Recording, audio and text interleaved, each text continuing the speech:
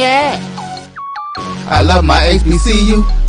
And boy, I love it, love it. I love it, love it. I love my HBCU. And man, I hope my team they won. Yeah. I hope my team they won. Yeah. Man. I hope my team they won. I hope my team they won.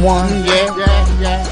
I tune into the HBCU Sports Lab to see if my team won or lost. If they lost, I'm quiet as a mouse. But if they won, keep tab. I'ma do the dab, yeah. Dr. Ville, he know what he be talking about. Mike and Charles, they know what they be talking about. They compress the analytic data with this hip hop. If you know them like I know them, they gon' tell you if your team, if they won or lost, and who the ball. So listen to Professor, yes sir, and pay attention, cause he gon' teach a lesson. Ville with Inside the HBCU Sports Lab with Mike Washington and Charles Bishop. Mike Washington did not get the assignment. I think he's, I don't know if he's still trying to get, I don't know what's going on. But, I think he decided to celebrate his sorrows away or what have you. But we're going to have to check on my buddy. But let me say this, kudos to Charles. Yes, I gave indeed. you a gift last night, but officially want to make sure we tell it to everybody. slowburnswaco.com as you get the cigar. And the rest of the Jackson State University Tigers for winning the SWAC championship game. Yeah, it's a surreal feeling. It's been a long time. I thought back, Dr. Ville, to one of my first collegiate broadcasts with Mike Princeton Open Mic Network, and I'll never forget the opening kickoff, and we're playing in the old Waller ISD Stadium, and the ball boomerang back behind the kickoff team, which was Jackson State, and Prairie View recovered. It was some rough Jackson State years, and to finally come full circle to get to that SWAC championship game against Prairie View. And you kind of think about all the things that have happened. Ashley Robinson coming from Prairie View to Jackson State, our observations about Jackson State football when he was at Prairie View. And it all kind of hit me yesterday. It was like, wow, this is all full circle against this tough Prairie View squad. It was tremendous atmosphere, tremendous game. And going to Atlanta, going to the Celebration Bowl. This is fun. All right, that's enough of that. No, we'll do that the whole show. It's tired of being a good sport. Now, with that being said, I really like the way you pinned that. I mean, in all seriousness, taking it back, and you made me remember that. And you're right. I did see you in there, and the look on your face about literally where Jackson State had fallen. Not so much in terms of that they were losing to Prairie View, but in terms of how they played. Yeah. And how, in some ways, it looked like you hate to say these kind of words, like they gave up. I don't even want to say quit, but like they gave up. Yeah, the pride. So to see, the pride that you wanted to play with. And to see that with the fan base and everything is the culmination of a great thing. So welcome to episode 215 of Inside the HBCU Sports Lab radio show and podcast. The show that's covering the sporting HBCU dash for all things HBCU sports from institutions, large and small, from the NAIA to the NCAA. We share insights and information on the HBCU sports culture, HBCU athletic aesthetics, to facilitate the story of the HBCU athletic programs and the business of HBCU sports. I'm your host, Dr. Kenyatta Cavill, along with my co-host, Mike Washington, Charles Bishop. As you see, Mike Washington is on assignment, or at least that's the story we're going to stick with, because he had a little too much fun regardless of what took place. Yeah, it worked. It worked.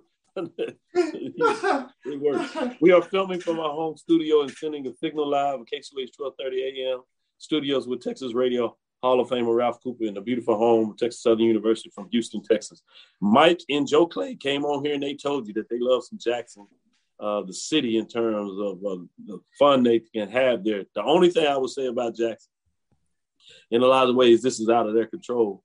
It was so much going on that when you got to the airport, you couldn't even get an Uber, a Lyft. There was no thing. But it was cool because you literally had Prairie View and Jackson folks that were saying, hey, you need a ride? Because some people had rental cars, had people taking up, and they were taking you wherever you needed to go, to the hotels. Mm-hmm. So it worked out. The as we talk about what are we to each other, right? That said it all. The tailgate was dynamic.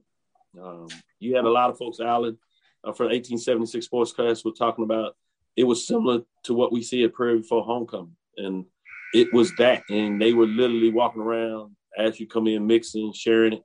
It happened to be December 4th, Founders Day, 115 years for Alpha Phi Alpha Fraternity Incorporated. So I told you yesterday, but for everybody to know, for all the Alphas out there, happy belated Founders Day, including to you, Brother Bishop. Thank you. It was fantastic in terms of what that looks like. Let me go ahead and bring Drew in on this to see his thought, because I'm sure that he had a chance to check out a lot of things. But while you're doing that, let me ask you first, how you doing this morning? I'm doing fine, fellas. You know, a little bit under the weather, but we go get through this for today. There you go. Can you pull up the picture with Charles and the trophy? I want to get that out there for keep talking while I pull it up, Doc. Yeah, I want everybody to see this picture because it just came up in my feed, and I was like, "What is it?" I said, "This brother holding a trophy. How you get the trophy?" I still want to know. Charles, tell us the backstory. How did you get to the trophy? I mean, everybody doesn't get the trophy. Even the players, take a picture around the trophy. Very few players get to actually hold the trophy. People don't realize this, but our very own Professor Charles Bishop actually is hosting the trophy long enough to be able to get a good picture. That trophy turned into the Stanley Cup a little bit. Everybody got an opportunity to kind of get their hands on it and get some pictures. So it was a pretty cool experience. The trophy getting passed around last night. A lot of players, a lot of coaches, Neely and myself getting an opportunity to hold the trophy, to hoist the trophy. And, for a guy who's grown up immersed into this Black college sporting atmosphere, the sporting diaspora, as you put it, Jackson State football, Lord, to get an opportunity to hold that SWAC trophy, that meant a lot. I really enjoyed that. That was real personal for me. No doubt about it. We ready for it? Yeah, he got it up there. Oh, my goodness. Look at that. Oh, Charles, you're looking mighty slim there too, man. Hey, man, we get on this Peloton, man. We work on some things. Let me shout out some folks. Diane Weber wants you to know, Boo. Somebody says the champs, as in THEE is here. Diane Weber said Boo. Michael Lee is in the house. Dr. Bill, some of us SU fans are putting up a barricade on I-10 corridor. I want for the coach, because they take care of you too when you come to Southern. So hopefully it's not for the fan base, so it might be for somebody else. So that should be interesting to see. Roderick Holmes, Dr. Holmes is in here. Mary Allen says good morning. Jamie Walker, good morning, good people. What an event and what a first three quarters. No doubt, yeah. And then it went south for the Prairie View fans out there. But great television in a lot of ways. In all seriousness, they represented 50,128 is the count, which means the game was recorded as the largest attended SWAC championship game, going back to the initial game in 1999, I believe, with Southern and Jackson. So kudos again for Jackson State and the Prairie View fans, because a lot of people questioned were very few fans going to come. Week notice, booked up the trips, got on the planes, put in probably around 12,000 people there. So I thought that was awesome to see.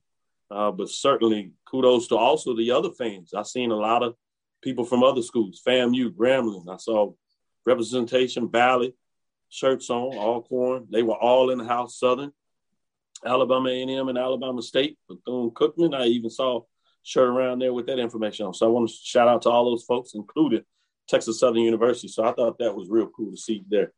Anything before we move forward and get into obviously scores a little bit and then talking about the game as we go a little further in that. Any additional thoughts that you wanted to provide in terms of the game there? Yeah, I thought one of the more poignant moments of the night was talking to Keontae Hampton, and he was just at a loss for words. He's had seen some rough Jackson State years. This was his, senior year, and for the SWAC championship game, for him to get a ring, that meant a lot to him. So, it was guys like that, guys that stuck around, who fought through whatever adversity with Jackson State football prior to Coach Prime coming, went through the spring, and here they are here in the fall, and now they have a SWAC championship ring. And Coach Prime, he said, I know what's coming. After he talked about the spring, I know the type of team that I'm attempting to build, and for it to culminate in a SWAC championship and have an opportunity to play for the Celebration Bowl, that was huge. And a young man like that, great, tremendous linebacker, been SWAC Defensive Player of the Year. But for him to have an opportunity to get a SWAC ring, that was a special moment for him as well. Yeah, so the two HBC games you got on yesterday, obviously a lot of us were talking about the SWAC championship game. It happened to be on ESPN2, and this was championship week, so you looked at that. You also had the Division II playoffs with Bowie State making it to the third round, playing the number one team that won the championship a couple of years ago, Valdosta State, the Blazers. They couldn't quite get it done, 41-17, but kudos to the Bulldogs on a great season. To make it this far furthest than they ever have made it. In terms of that, good representation of CIAA football is certainly back in that conference. Looks like the SIAC, as they've gotten back in the football season too, of business, as Albany State had a significant season, Savannah State, but it looks like there's going to be some changes at the head, Savannah State. So it'll be interesting to see what that program looks like moving forward. But let me go to you, AD. Talk a little bit about the Bulldogs.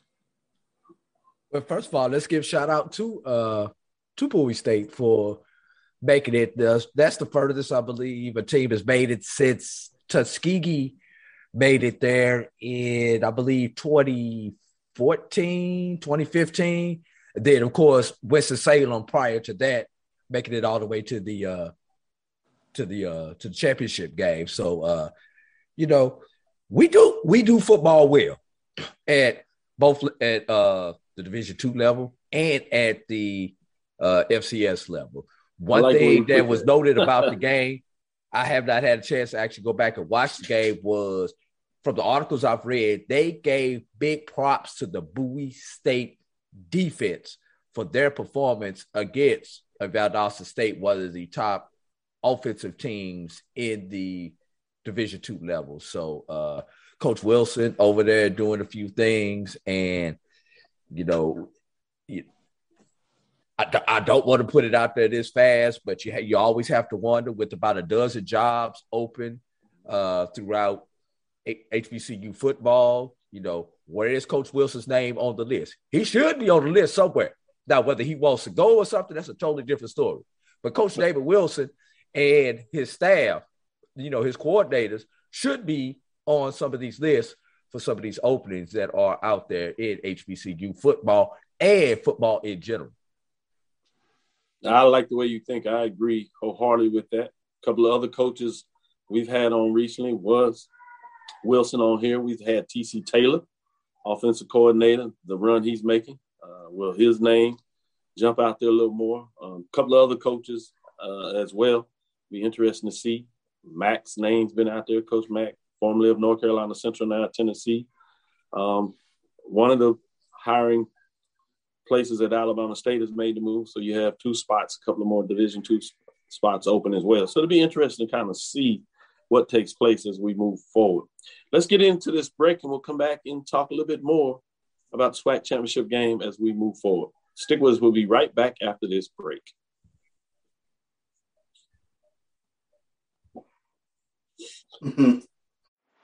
Let's get back to strolling instead of scrolling. Before we can safely come together, we need the facts on COVID-19 vaccines. Visit getvaccineanswers.org so you can make an informed decision for yourself and for your family. Supermarket sushi, really? No. Wait, Troy, you work here? I'm never not working. Like Head & Shoulders Scalp Shield technology, up to 100% dandruff protection, even between washes. Never not working, huh? Oh, Troy, you're such a good teacher. Yeah, I know. Never not working. Never not working. Never, ever not working. Are you serious? Never not working. dandruff protection that's never not working. Head & Shoulders Scalp Shield technology.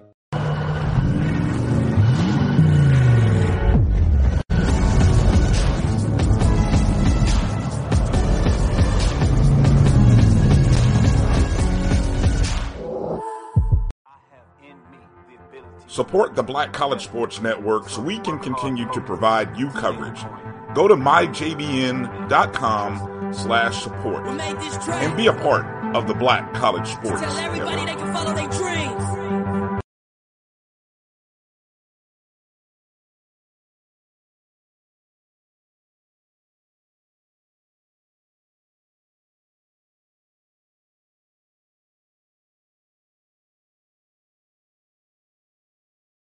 He know what he be talking about.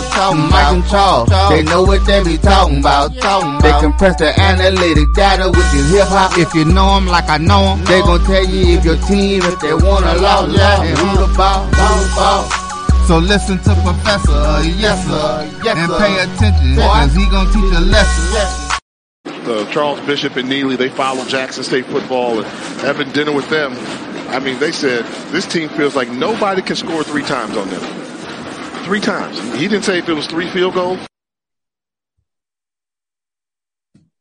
Go ahead, Doc. This is Dr. Cavill inside the HBC Sports Lab with Mike Washington, Charles Bishop. Mike is on assignment, but we have none other than Professor Bishop and Professor Drew, visiting professor, as you know, coming in. BJ Jones is on the road. Shout out to Jamie Walker, BJ Jones. They were in the house doing it. Shout out to Neely, as he's put in a lot of work over this year. Congratulations to Neely.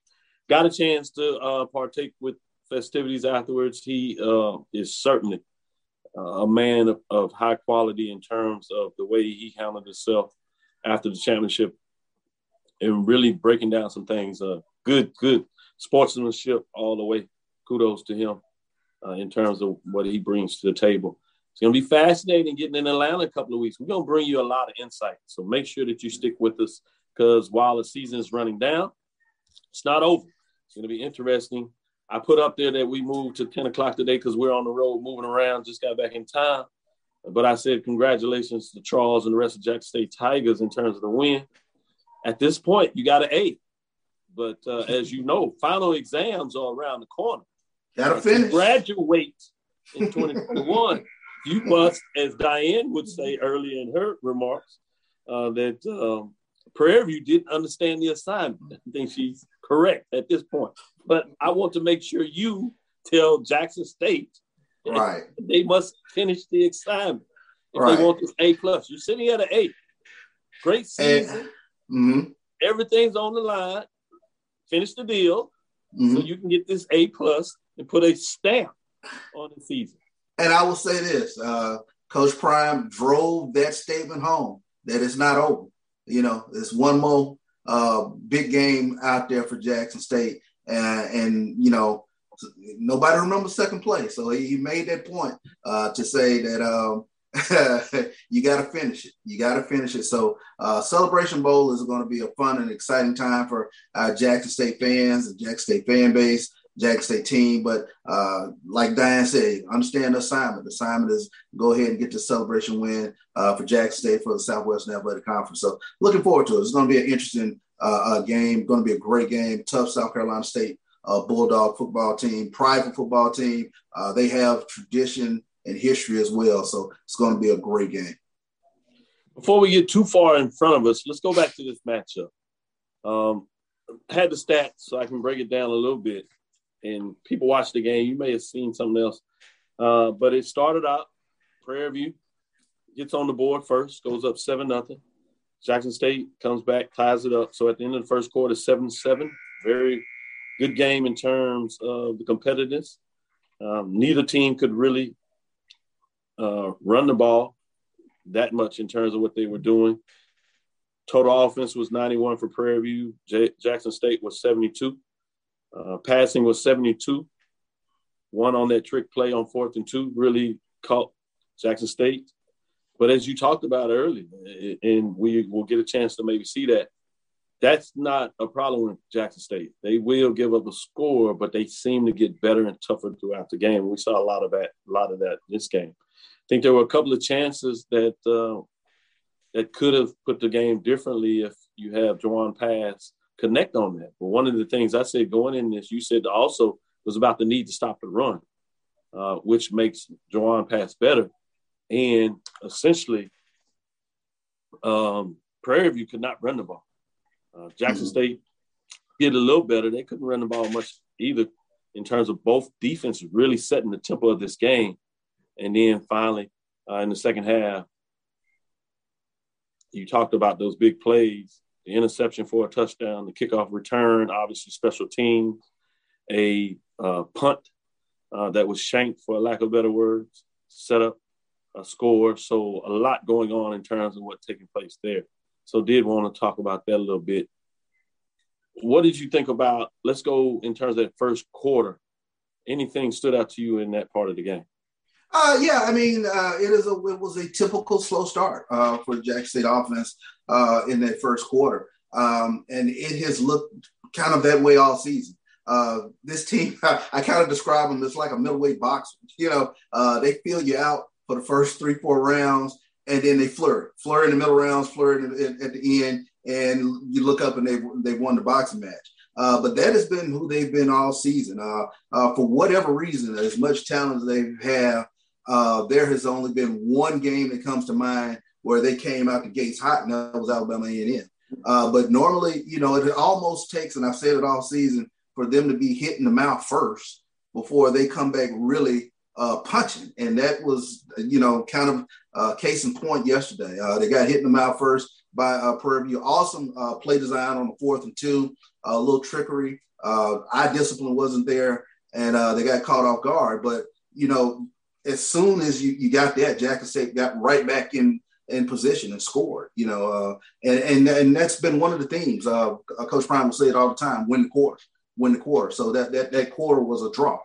So I think, you know, that was helpful, at least, that you just seen no panic from the Jackson State team all season. Whether, you know, they get down or whatever is not working for them that they had, you know, contemplated going into the game, they just keep pounding rock, and eventually something comes forward. Other than maybe their first game against FAMU, and Drew probably remembers that, do you recall another game in the season where you didn't necessarily see the offense get as engaged as they tend to do maybe later in the game, with the special teams and the defense in a lot of ways really playing this out? Even the second score was a short field in terms of the defense putting him in that position to get that. So offensively, you didn't see a lot of production overall for Jackson State University. And this is not disparaged, because you need all three phases, and whatever works to win a game right, what goes down. But I'm just talking about moving forward and to give people a bigger picture of the season as you followed it to that level. Did you see any other game? Again, maybe obviously the FAMU game probably resonates with me, but am I missing one there?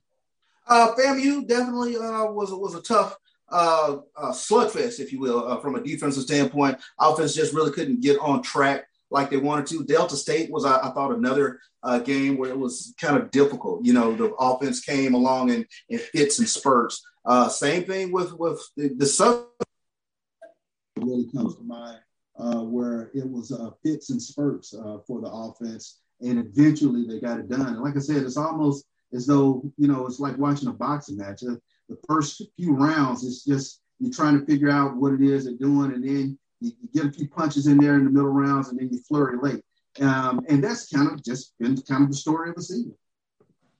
Fascinating when you think about it like that, of how dominating this defense is. Before I go to you, Drew, I did want to follow up Charles. In terms of totality, you have a good recollection of the pantheon of Jackson State, sports SWAC, but specifically Jackson State. Where does this defense fit? I mean, obviously, in some ways, since you have that last game on the season now, they need to finish the deal, if you would, in terms of putting a total resume for a season together. But where would you go in the direction to give some people some thought process of where this team is, particularly what they've been able to do on the defensive side of the ball? I lost your audio for a second there, Dr. Camille. Could you repeat that question for me again? Yeah, sorry about that. Essentially what I was saying is, you know, when you talk about Jackson State, the pantheon of where they are particularly from a defensive perspective, where does this team fit? Obviously, you talk about them needing to finish it. Yeah. To put the total resume of this season together. Previous years, you didn't necessarily have a Celebration Bowl out there that you could put on there. Obviously, you had this part where you had the Heritage Bowl, but at that time, in a lot of ways, Jackson State was going to the playoffs, and or Southern was a roadblock there. It didn't quite match up there. But even going further back than that, where do you put this defense, Jackson State University? And I have to give him the credit. This is something that he brought to my attention in terms of taking a look at this defense. We're taking a look at one of the greatest Jackson State defenses of all time. And especially when you start taking a look at it from the perspective of some of these pass-happy offenses playing in this era now where there's, you're playing in space a lot more. One of the defenses that comes to mind is Jackson State's 1987 defense. That is a defense that featured future pros. And you had the linebackers of Cammie Collins, Dennis Conner, Darian Conner, Andre Lloyd, some of the greatest linebackers in Jackson State history, the 1996 defense as well. But you're talking about a Jackson State defense that's only given up 13 points per game. And then the ability that they have to really make you one-dimensional is something that I've talked about quite often. They really go out of their way to stop the run. And then they're able to pin their ears back. And they just have one of the best edge rushers, I think, in the nation, James Houston, in that he could take over games. He is really an issue trying to, he becomes unblockable at times. And then he's just a playmaker. And we saw it again yesterday, tremendously athletic play to bat the ball down and catch it in the end zone. And again, he just looks at it from a standpoint. He caught that ball before it went low. He was right, one-handed and pushed it to the other hand. Kept his feet. I mean, this is amazing. It was amazing, phenomenal to watch. But and just he being in on running plays as well. Aubrey Miller is over 100 tackles, I believe, on the season as well. But this defense, their speed. In terms of getting to the ball, and that's just been one of the themes all season with this defense, 11 hats to the ball, and you really got an opportunity to see that up close again yesterday. They really fly around in terms of making plays, trying to stop the run, and then making you one-dimensional, and then they can really come after the quarterback. Yeah, Jamie Walker jumps in here and says that front seven is phenomenal. In that vein, Drew, I want to ask you a question, not necessarily in terms of Jackson State, but in this day and age with – offenses being so prolific, the game being played in such a way that it's opened up. What are your thoughts in terms of the league going forward? Obviously, FAMU solid on the defensive side, a lot of depth in terms of their front seven. Prairie View has showed you that they could be in that equation in terms of what they've done defensively for a large part of the year, particularly in this game. Do you see recruiting-wise, you talk about copycat, do you think more of the SWAC schools are going to go in that? Obviously, Valley in a lot of ways had a very prolific defense front seven. People talked about their toughness. And then we found out that they lead in the back end interceptions. So they might have, in the totality of a defense, may have been a strong contender for what that looks like in a lot of ways, just so we're able to do it on offense. But my big framework, moving forward, what do you think this means for the SWAC in terms of the defensive side of the ball? That was me? Yes. Go ahead, Drew. Oh, I'm sorry. I was playing with the computer. You've seen what Willie Simpson is out there doing as far as the recruiting goes. He's already put it out there. He is trying to get some of the top athletes, not only from the portal, but also from high school. They've got a couple of commits. I saw one about a 3 or 4 star from down in Clearwater, Florida, offensive lineman. And I think it's the attention that the SWAC is getting, especially after this weekend with Coach Prime. I mean, it's really going to change. This game was flexed from ESPNU to ESPN2. Go ahead. Exactly. And I'll talk about this after we come out of our break, but I've actually got the live attendance numbers from not only the Power 5 games, but the Group of 5 games right here in front of them. And let's talk about those after we get back from the break. And I'm just waiting on the TV ratings to come out. My point is, you don't have to be at Georgia, Alabama, Texas to be seen. And what it looks like that's happening is a lot of these African-American athletes who are at some of these FCS schools in the middle of nowhere are being targeted to come back to HBCUs. I mean, if you go to a school in the middle of nowhere, you might as well go to a valley in the middle of nowhere and get you some culture. Or an Alcord, if you're going to go to a rural school and get you some culture. If you want to go to a school in an inner city area and get your education, culture, and play some ball, you can go to a Jackson. You can go to a Prairie View. You can go to a FAMU. So depending on what type of setting you want, you can get it. And when you think about what happened to FAMU when we went to Southeast Louisiana, those Black athletes who play for Southeast Louisiana have to really open their eyes like, is this the type of culture that we want to play for? You know, we good as long as we y'all, boy, brother, N-word, whatever we want to say. But when the other ones come in who look like me or for the opposition, now you want to call them those things. But you're talking about the same people who I break bread with on a daily basis. So a lot of eyes are starting to open. They're coming back. And with the recruiting and everything else that's going on and the exposure that we're getting, they're just exposed at a Kennesaw State as they am at a Jackson State. Just exposed at a Valdosta State as they are at a Bowie State. So I'll leave it right there. Great points made there. When we come back, we might, in that fourth quarter, we'll get into a little bit of recruiting to see what we're hearing on the recruiting side, because I'm hearing from a lot of institutions, as you said, HBCU-wise, the recruiting is going pretty well. So it'll be fascinating to see what happens December. Remember, that's that early recruiting period. And then, obviously, you have February, the big day. With that being said, this is Dr. Bill inside the HBCU Sports Lab. Let's get into halftime. We'll be right back after the second break. We might have a little something for you to check out as we come back, because Charles Bishop is famous. He getting a little shout-out. Him and Negan. Pretty nice when you know people of that caliber, I'll say. Stick with us. We'll be right back after this break.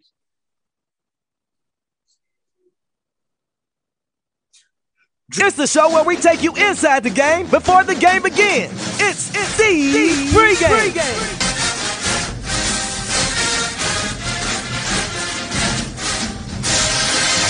With your host, Charles Bishop and Neely. So get ready, because we pregame harder than the other show's party. It's the pregame.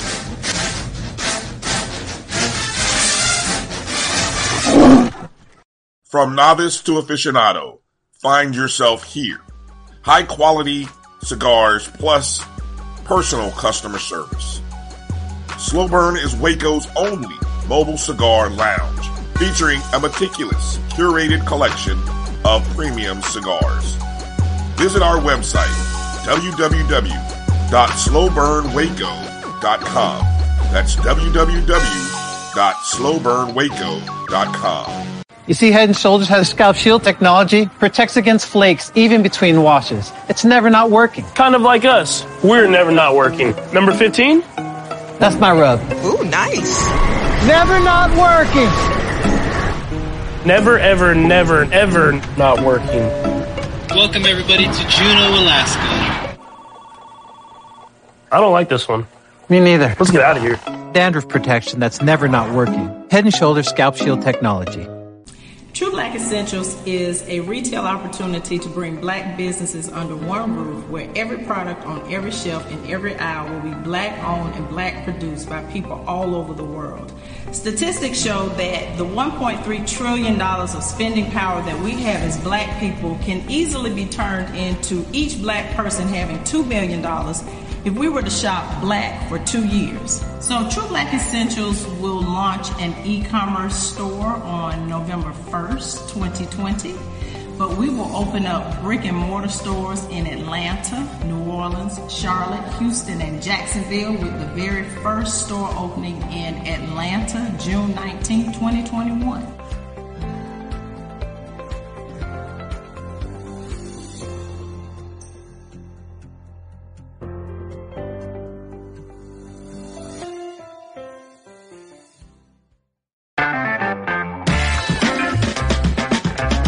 Your ad could be ran here.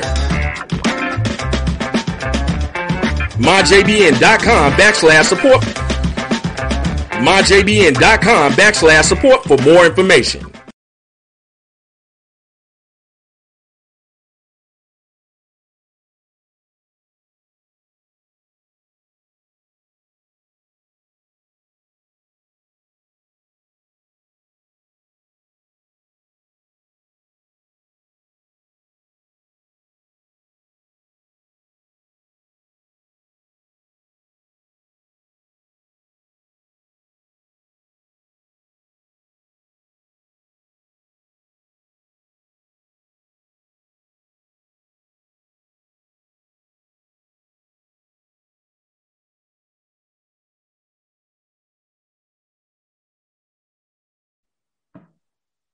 This is Dr. Bill inside the HBCU Sports Lab, looking into the second half of the show. Let's get into it. We talked about the matchup. Any last words that you wanted to add into that, Charles, in terms of the matchup? Or is it time to turn to the Celebration Bowl? Is it time to make that pivot? You know what? You give yourself 24 hours, so I'm ready to go ahead and make that pivot. It was tremendous SWAC championship game. You got to 24 hours then. I know. I'm a basket a little while longer now. I say you give yourself 24 hours. So. You running with the trophy and all. Do you get a little mini replica? Are you gonna put that on the shelf back there? Oh, you know I am. I got to. I got to. Yeah, that has to go back there. I'm done with you. I will say make a poster of it. Dr. Holmes says PV didn't seem well prepared. Did PV peak as a team at the Southern game? I think some people had that analysis. I don't think that was the case. I think, first of all, we need to be careful and give kudos to Jackson State University. Jackson State has a championship, and now you can sign on it, a championship defense. It was very good defense. Now it's a championship defense. Championship defense make you do things that you don't particularly like to do. I would like to say the way I looked at the game and broke it down, looking at stats and a couple of plays, I thought in terms of offensive play calling, the Coach Dooley called a really good game. There were two passes, and not to beat on Jawan pass. He's a college student, so college student. He's not pro, so he's not. Even pro players have times when they don't make these passes and throws. He missed two receivers that were open and probably would have been able to get into the touchdown. It would have been a different game, but ifs and flips, all that wasn't the case. The same thing with the interception. Great play, as we talked about the quality, but if you're able to put maybe a little more arc on it, the play was there in terms of the running back had some space out there to open up with green grass. So there's two teams fighting. So it's not always about one team not being prepared. It's the fact that one team is pushing against the other team. And you could talk about one side of the ball. When you talk about Prairie View defense came to play. They shut down a very explosive offense. So when I shut down, I'm saying at least for 3 quarters, and some people say if you look at their overall average for the game. But there are multiple ways that you can win a game. You can win a game with special teams, i.e., that's what happened. You can win a game with defense, i.e., that's what happened. It doesn't mean that you're not prepared. So I saw it a little differently, but I certainly see what you're talking about there. I just think that you had a young man that didn't have a game, and part of that could have been just the normalcy and the magnitude of being on in a championship setting. You've seen that with 7 or 8 other championship settings that took place. With that, let's go in that, Drew, talking about the attendance, 50,000. Or did you want to sound like you might want to jump in on that, Charles, before we go into the attendance part? Did you want to say something, Charles? Well, yeah. I mean, when I take a look at it, and looking at the stat sheet, I have to give kudos to the Prairie View's defensive staff. Shedeur Sanders, 8 of 16, only 85 yards. That's just something that we haven't seen all season. At a minimum, he's throwing for over 200 yards. So you take your hat off. It was a well-played game. I thought what tipped the game in the balance, I think, were the other elements. Like you said, there's a championship-level defense. James Houston makes his play in the end zone, a tremendously athletic play. And then I talked about special teams. Like, I was hoping that Zay Bolden would get an opportunity to field the kickoff. And sure enough, he did what he does. Same thing with Warren Newman. Warren Newman had some big momentum type plays, that got the fans involved, in terms of a punt return. So I was, fairly surprised that Purview kind of kicked to them, because I think I said it, Southern schematically, I thought did the best to control that element of Jackson State's team in not kicking to Zay Bolden in terms of pooch kicking and kicking away from Warren Newman. I think in some ways to that, Charles, you're limited in terms of what your team can do and based on their skill set. So you already seen that the team had some trouble in terms of special teams, the short punt. So I'm not sure if you can really ask that punter or kicker to make those type of kicks if that's not really what they're able to do well. So sometimes you just got to stick what you can do and hope you can schematically put other folks in positions. And sometimes that's just not the way it is meant to be. And that means that you got to find other ways to win the game like Jackson State did. With that, Drew, we started talking about the numbers, attendance-wise, versus other teams. Could you provide us some information? I know you had the Power Fives, the G5s. Where did ultimately the SWAC championship game stack up in terms of that? 50,128. Man, that's a statement. Yeah. Actually, it was number 6 overall. When you it finished ahead of all the group of fives and just behind the Power Fives. So put that into perspective for all those out there who are screaming playoffs. Nowhere in FCS playoffs will there be 50,000 fans for a game. So quickly going through the attendance. Okay, Drew. Put the SEC championship game, 78-030. Big Ten championship game, 67-183. I think both of those were records too. Championship game, 65-771. ACC championship game, 57-856. Pac-12 championship game, 56-511. SWAC championship game, 50-128. Top group of 5 team, Conference USA, 41-148. AAC with the Cincinnati, who's going to wind up in the playoffs, 37-978. And think about that one. Cincinnati was at home also, just like Jackson State was at home. Rounded out, Sunbelt, 31-014. The Mountain West, 13-445. And the MAC, 10-317. Those were the last two, I think, were weekday games, though. Were they? No, they were Friday. So still. Well, you had championships games started Wednesday, Doc, depending on the conference. Okay, that's what I thought. Wednesday, Thursday, Friday, and Saturday. And the only thing I really want to see when it comes to the TV numbers is the fact that the SWAC championship game was on at the same time as the SEC championship game. And yes, we know they were on two different network carriers. As the SEC championship game was on CBS and the SWAC championship game was on ESPN. But they actually have the same footprint, the SEC and the SWAC. So I want to see how those may have possibly affected the TV numbers, where if those two did not go head to head as far as time slots, I think the SWAC championship game may have even done better TV numbers if it was not competing against the SEC. Because I know a lot of people in this area were debating, do I watch Alabama, Georgia, or do I watch Jackson State Prairie View if you're a HBCU football fan? Yeah, great point. Charles, overall attendance first and then viewerships, what that may mean, or what are your thoughts in terms of what they look like?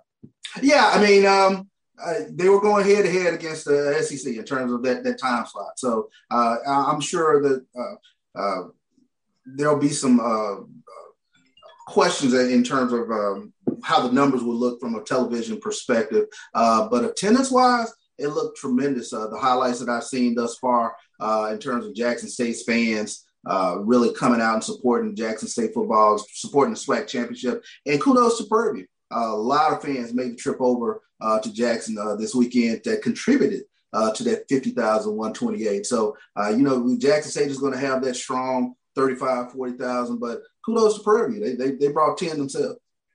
Let's take this quick break, and then we'll get your thought in there, Drew, if we come back with our last quarter. This is Dr. Cavill inside the HBCU Sports Lab. Stick with us. We'll be right back as we get into the fourth quarter. Put it up there. Let's 4. Thank you guys for what you do for HBCU athletics. This is a fantastic avenue for all of us. This is our ESPN, so we love what you guys do. Brian, AD, Roy, all you guys at BCSN. We really appreciate what it is that you guys do for us.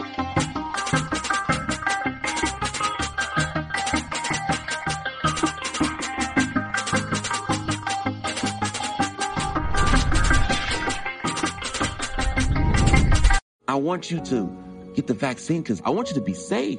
I don't want you to be a patient I take care of in the hospital. That's what I'm scared of. Can I hug you? Yeah. Love you. Love you too.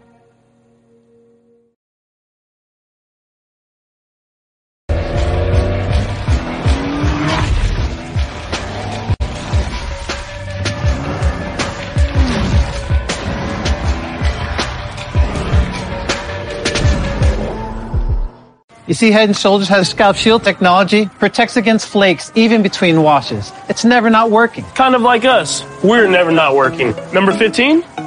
That's my rub. Ooh, nice. Never not working. Never, ever, never, ever not working. Welcome, everybody, to Juneau, Alaska. I don't like this one. Me neither. Let's get out of here. Dandruff protection that's never not working. Head & Shoulders scalp shield technology.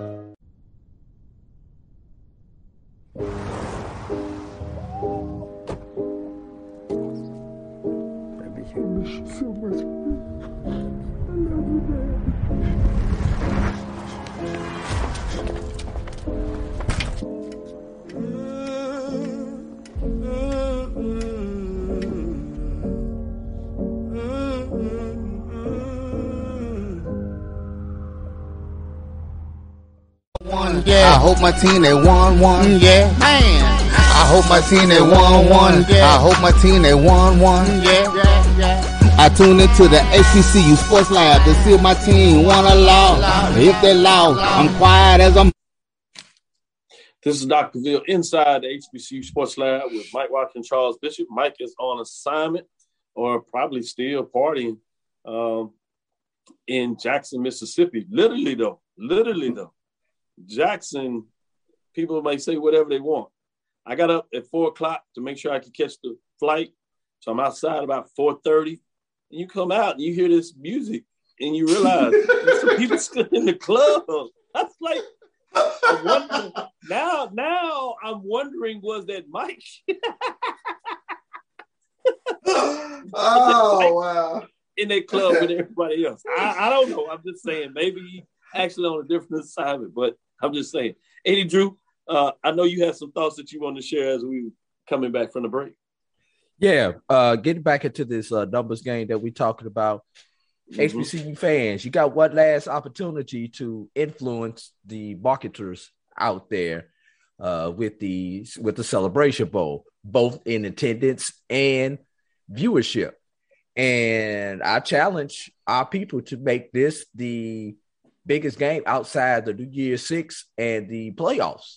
I like it. It has happened in the past. You know, we've been around low 30s as far as attendance at the Celebration Bowl.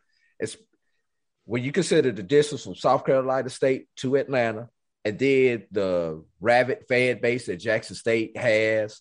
I think we're going to be well over 40 in Atlanta for the Celebration Bowl in live attendance.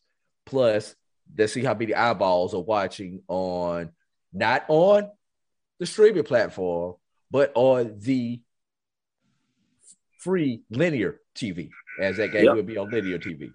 ABC. Charles, what are your thoughts in terms of attendance? Jackson folks don't show up? Are they ready to double dip? Not only are Jackson folks ready to show up, but Jackson has a huge fan base in Atlanta.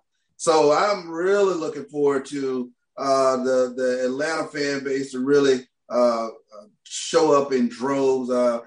Atlanta has always been a tremendous feeder to Jackson State. I can say that because my cousin has been over that Atlanta chapter of Jackson State. So that's always been a point of pride there in terms of that. But I'm looking forward to it. I know Jackson State is going to turn up and turn out over there in Atlanta.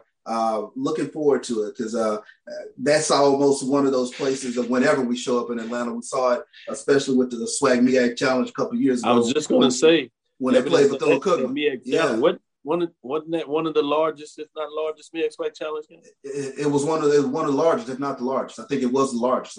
In terms of setting an attendance record for the MEAC Swag Challenge there. I think that's what it was. They set an attendance record at that time, yes. Mm-hmm. Yeah, so, I mean, Jackson State fans, they love their Jackson State football, and now they have a championship team. They have a Swag championship team, so definitely looking forward to setting a Celebration Bowl attendance record. And then South Carolina State, my understanding, they pretty much have sold out their block of tickets. You know, obviously They started early in terms of what was given on campus. And I'm sure they're already starting to buy out the other allotment of tickets. They get to start a little early, but so I believe South Carolina State, in terms of how they're hungry to get in this game, I think it's going to be unique from the standpoint that you have two different teams that haven't been there before in terms of the matchup. You had that once before with Grambling and North Carolina Central, but outside of that, it's been Grambling because they had repeated in that time, and then you had the A&T run, obviously. Most times, and then the Alcorn. So it's going to be unique from that perspective that you have different energy, different teams coming in. So that should be fascinating to see what that looks like. But thus far, I'm hearing good news in terms of what I'm hearing out of South Carolina State. As you said, AD, they're a short distance away. So you got to imagine, my understanding, they have a pretty good rabid cultural fan base in Atlanta as well. Seems like most HBCUs doing that part. Just one of those major metropolitan cities. Atlanta, Dallas, and DC. Yeah, you're right. Chicago. DC. Mm-hmm. No doubt about it. LA, to some degree, you have those areas, major metropolitan areas, where you have a good fan beat group of alumni for various HBCUs, financially doing well. Southern, obviously, the show throw them out there in terms of that, in terms of what they get done in those areas as well. So, with that being said, let's get into the next part of this. Drew, what are some common opponents? I think I recall a couple of them, but I wanted to see you get in there and correct me if I'm wrong here, but maybe you can give some updates, scores, whatever. You had that Alabama A&M game between South Carolina State, Alabama A&M, played both of them in Jackson. South Carolina State also played Florida A&M. FAMU, Bethune, and they also Alabama played A&M. Bethune-Cookman. They played Bethune-Cookman too as well, right? Yeah. So at least three common opponents between South Carolina State that has played both them and Jackson State. Do you have any of the scores on those matchups? Yeah, yes, I do. And let's give kudos to South Carolina State for trying to maintain the integrity of a HBCU football schedule with the with the MEAC only having 5 HBCU opponents. They went out and intentionally scheduled other HBCUs to maintain that culture. Great point. South Carolina State played, and they played, to your point, they played their old rivals. They played tough matchups, obviously with Alabama A&M, top 5 team, third best in the East, and you may argue, depending on how South Carolina State ends the thing, that you could arguably have the top 3 team in most people's top 5, top 10 rankings could come right there out of the East Division. Wow. Hey, who would have thought that a year ago? Well, I think you tried to stick that in on some of us. I don't know if you had it quite like that, but you said don't be surprised that the East is going to be deep. And as we have alluded to, because I'm going to be fascinated about data points of keeping up with this every year. The overall record with the East over the West in terms of what that looks like is fascinating. And then you talk about what the East did, again, non-conference facing South Carolina State. Whew, boy, I tell you, Fascinating. Yeah. Go ahead, Drew. The one non-SWAC opponent that they played that was HBCU was A&T. Just wanted to throw that out there. But the three SWAC opponents that they did play. Week 1, Jackson State defeated Florida A&M 7-6. Week 5, South Carolina State lost to Florida A&M 30-7. Week 7, Jackson State defeated Bethune-Cookman 42-12. Week 4, South Carolina State lost to Bethune-Cookman. Let me rephrase. South Carolina State defeated Bethune-Cookman 42-35. And Alabama A&M, the big one. Jackson State defeated them 61-15 in week 5. South Carolina State lost at nail-biter to them week 1, 41-42. So if you look in just time-wise of opponents, the one opponent that they played that was in the same time frame where you could say that team was possibly peaking or not peaking was Bethune-Cookman, week 4 and week 7 respectively. So that would be the one to look at first before you look at basically they flip-flop FAMU and Alabama A&M week 1 and week 5 between the two as far as the schedules go. Yeah, pretty interesting. Going back to you, Charles, just your thoughts in terms of common opponents. Most people are going to come in here in this game. You know, I know this is not the way that you would want to paint it in terms of being objective and just the way that you go about the business on that side. Certainly, I'm sure it's not the way the coaches are going to do it. But let's be truthful with this. A lot of folks are going to believe that Jackson State should win this going away. You can't worry about the fan base. They're going to do what they say. They'll do that. Mm-hmm. But how does the coaching staff in your frame, what you've seen all season, I know they're going to talk about, but what have you heard them say in particular that you can share with us in terms of how they go about that is more important to me? Well, as you well know, T.C. Taylor, he was a former offense coordinator at North Carolina Central. And the first thing – to go back. Congratulations to T.C. Taylor. Yeah, and the first thing he will tell you about the Mid-Eastern Athletic Conference, those lines are different. Offensive lines and defensive lines are different. You know, from a SWAC perspective, I don't know where they're getting them from, but the physicality is something that jumps out at you when you take a look at these SWAC MEAC matchups. You take a look at North Carolina A&T and Alcorn. It was always the line play that really kind of jumped out at you with regards to the MEAC being what I would think was the more dominant, more physical offensive or defensive line. Same thing that you really kind of take a look at with that Grambling North Carolina Central matchup. I thought it was the Grambling defensive line that year. And as we remember, you know, those guys, Christian Anthony and all those guys, they were a dominant bunch. So I always, you know, take a look at with reverence at the Mid-Eastern Athletic Conference with regard to that line play. Those guys are physical on both sides of the line. Yeah, I agree with that in terms of that. Last comments you want to make in terms of that, Drew, in terms of the physicality that you've noticed one way or other over the years in terms of MEAC SWAC, particularly in the MEAC SWAC Challenge or the Celebration Bowl? Do you see that in the same framework as Charles did? But this is the opportunity for the SWAC to get off the proverbial schneid as it always seems like the SWAC has the team that everyone is talking about coming into the MEAC SWAC Challenge and or the Celebration Bowl. But the MEAC walks away with the victory every time. You know, is it because traditionally the MEAC is more physical? Yeah, the SWAC has the skill players. The SWAC has the stars, the glamour, the glitz. But it seems like the MEAC has the grunts, the hard workers, the ones who go in there and do the job that no one else wants to do. Also, kicking game. Seems like the MEAC teams traditionally have better special teams in kicking game. Be that the punter, be that the kicker, be that the coverage teams.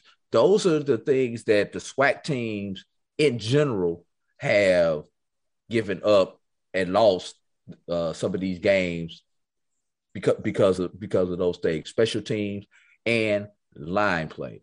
It's going to be interesting. We saw that yesterday. Great point. Yeah, it's going to be interesting to see if South Carolina State can carry that mantle for the MEAC and continue that domination of the SWAC when these two conferences come up against each other. Who gave Central a chance back in August? No one. I was just going to bring that one up. Gave Central a chance back in August. That's right. And what did they do to Alcorn? They pulled the upset. Give South Carolina State a chance against Jackson State. Can Jackson State answer the challenge? We'll say that for another show on another day. Yeah, we're going to get plenty of time to get in it. We got 2 weeks. We'll get in a little bit this week, but we'll go a little more in terms of the basketball round ball review, see if we can get on that a little bit as we have a week, and then we'll pick up and peak things off. We'll be in Atlanta. We'll be there live. So Thursday, most likely we'll do a show live from Atlanta.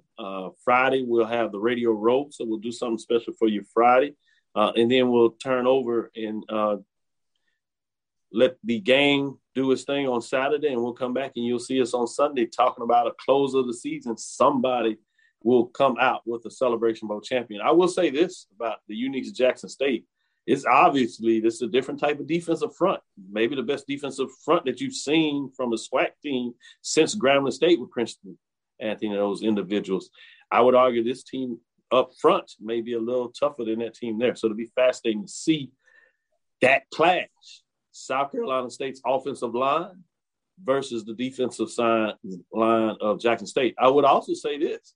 I believe that you may have finally seen the maturation of the SWAC to catch up with that physical play in terms of what we've seen this year from a defensive side of the ball.